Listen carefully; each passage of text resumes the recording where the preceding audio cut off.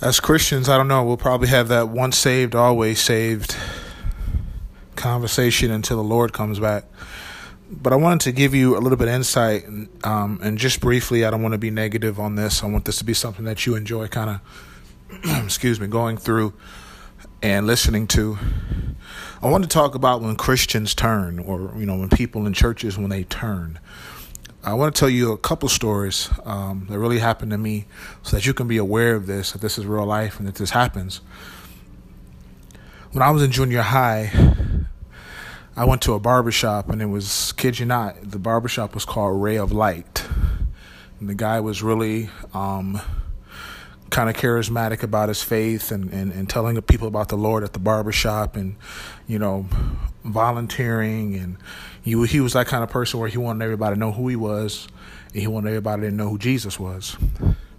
So it was cool. He was a really great barber. He had that. He wasn't like he was a professional barber, went to school, everything. He was really good. A lot of people came through his barbershop, downtown, black barbershop. So, he had his stuff together relatively.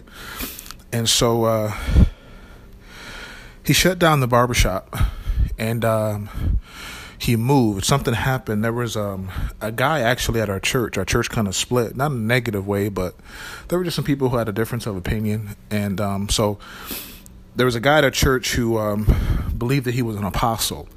And that was something that we had never heard of before in that area. We had never heard of it outside of the Bible in our area. Somebody being apostles and prophets was nothing that we were familiar with. We had none of that.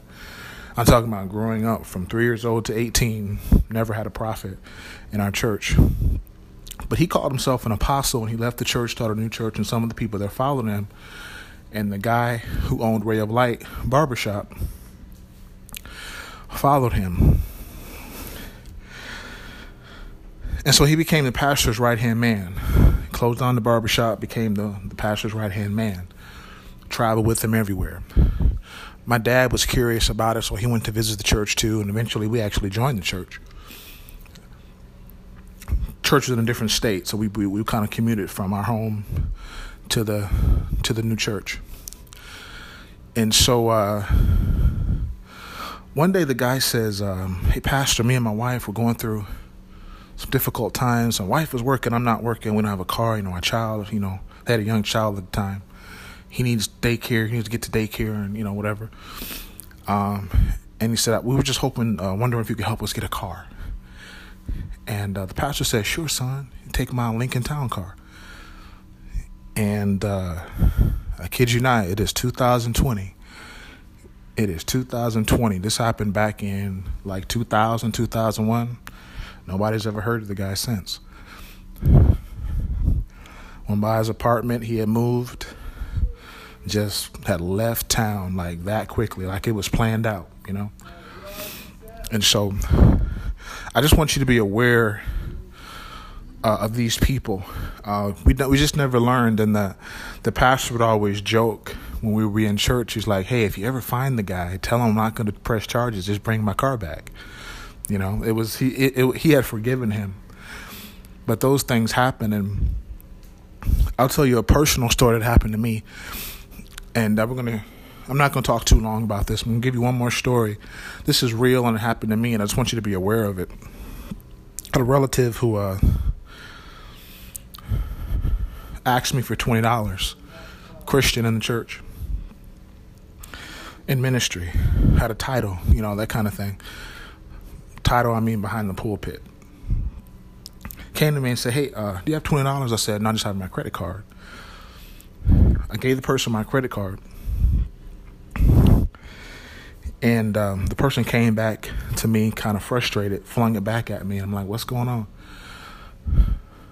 I still had to come out of pocket. The person had maxed out my credit card and never paid the bill. And I said, "Okay, can you rewind? Why did you max out my credit card? You said you needed $20. Shut up. Just shut up." That was the response I got. And so that just kind of took me I'm just kind of like, what? Can somebody tell me what's going on here? That happened. I don't know what led up to that. I don't know why I was chosen as a victim. But that wasn't where it ended. The person continued to do those types of things with other people. It was just something that it would just caught us all off guard. But the Holy Ghost has a way of weeding out those people, because that person was pursuing a higher level of ministry. Actually, they were trying to they were trying to get to a higher level in ministry. Really, this is really something the person was trying to pursue, and continue doing these kind of strange financial things. But the Holy Ghost has a way of finding these people and weeding it out. And people, your discernment turns on with certain people. And it should always be turned on. But when you have discernment, when you have the Holy Ghost, it'll start to talk to you. He'll start to tell you, things about people, and you don't even want to believe it. But sometimes this happens. And so I just want you to know, if you get a dream, because I've had dreams about people. These aren't the two situations. It doesn't end with these two situations. There have been other situations where I have a dream about somebody, and I'm like, nah, not that person. Sometimes you don't have to do anything to these people. You can treat people really, really, really awesome, and they'll turn, and they'll just, the person just cared about the lifestyle of ministry, the traveling and staying in the nice hotels and the cars people were driving and the restaurants people were eating in. That's all that this person cared about. And I might have been the same thing with my barber. It might have been the same thing. But both those things, those are just things I wanted to share with you, because I've continued to, God has told me kind of, he'll show me like in a dream, but then it'll be confirmed in the natural that these people, they don't care. They're not who they used to be. Something has changed. They're not who they used to be. And that's just something that I want you to be aware of, not to be negative, just want you to be aware of. But the Holy Ghost has a way of really weeding these people out. And with that person who maxed out my credit card, everything fell down for that person like dominoes.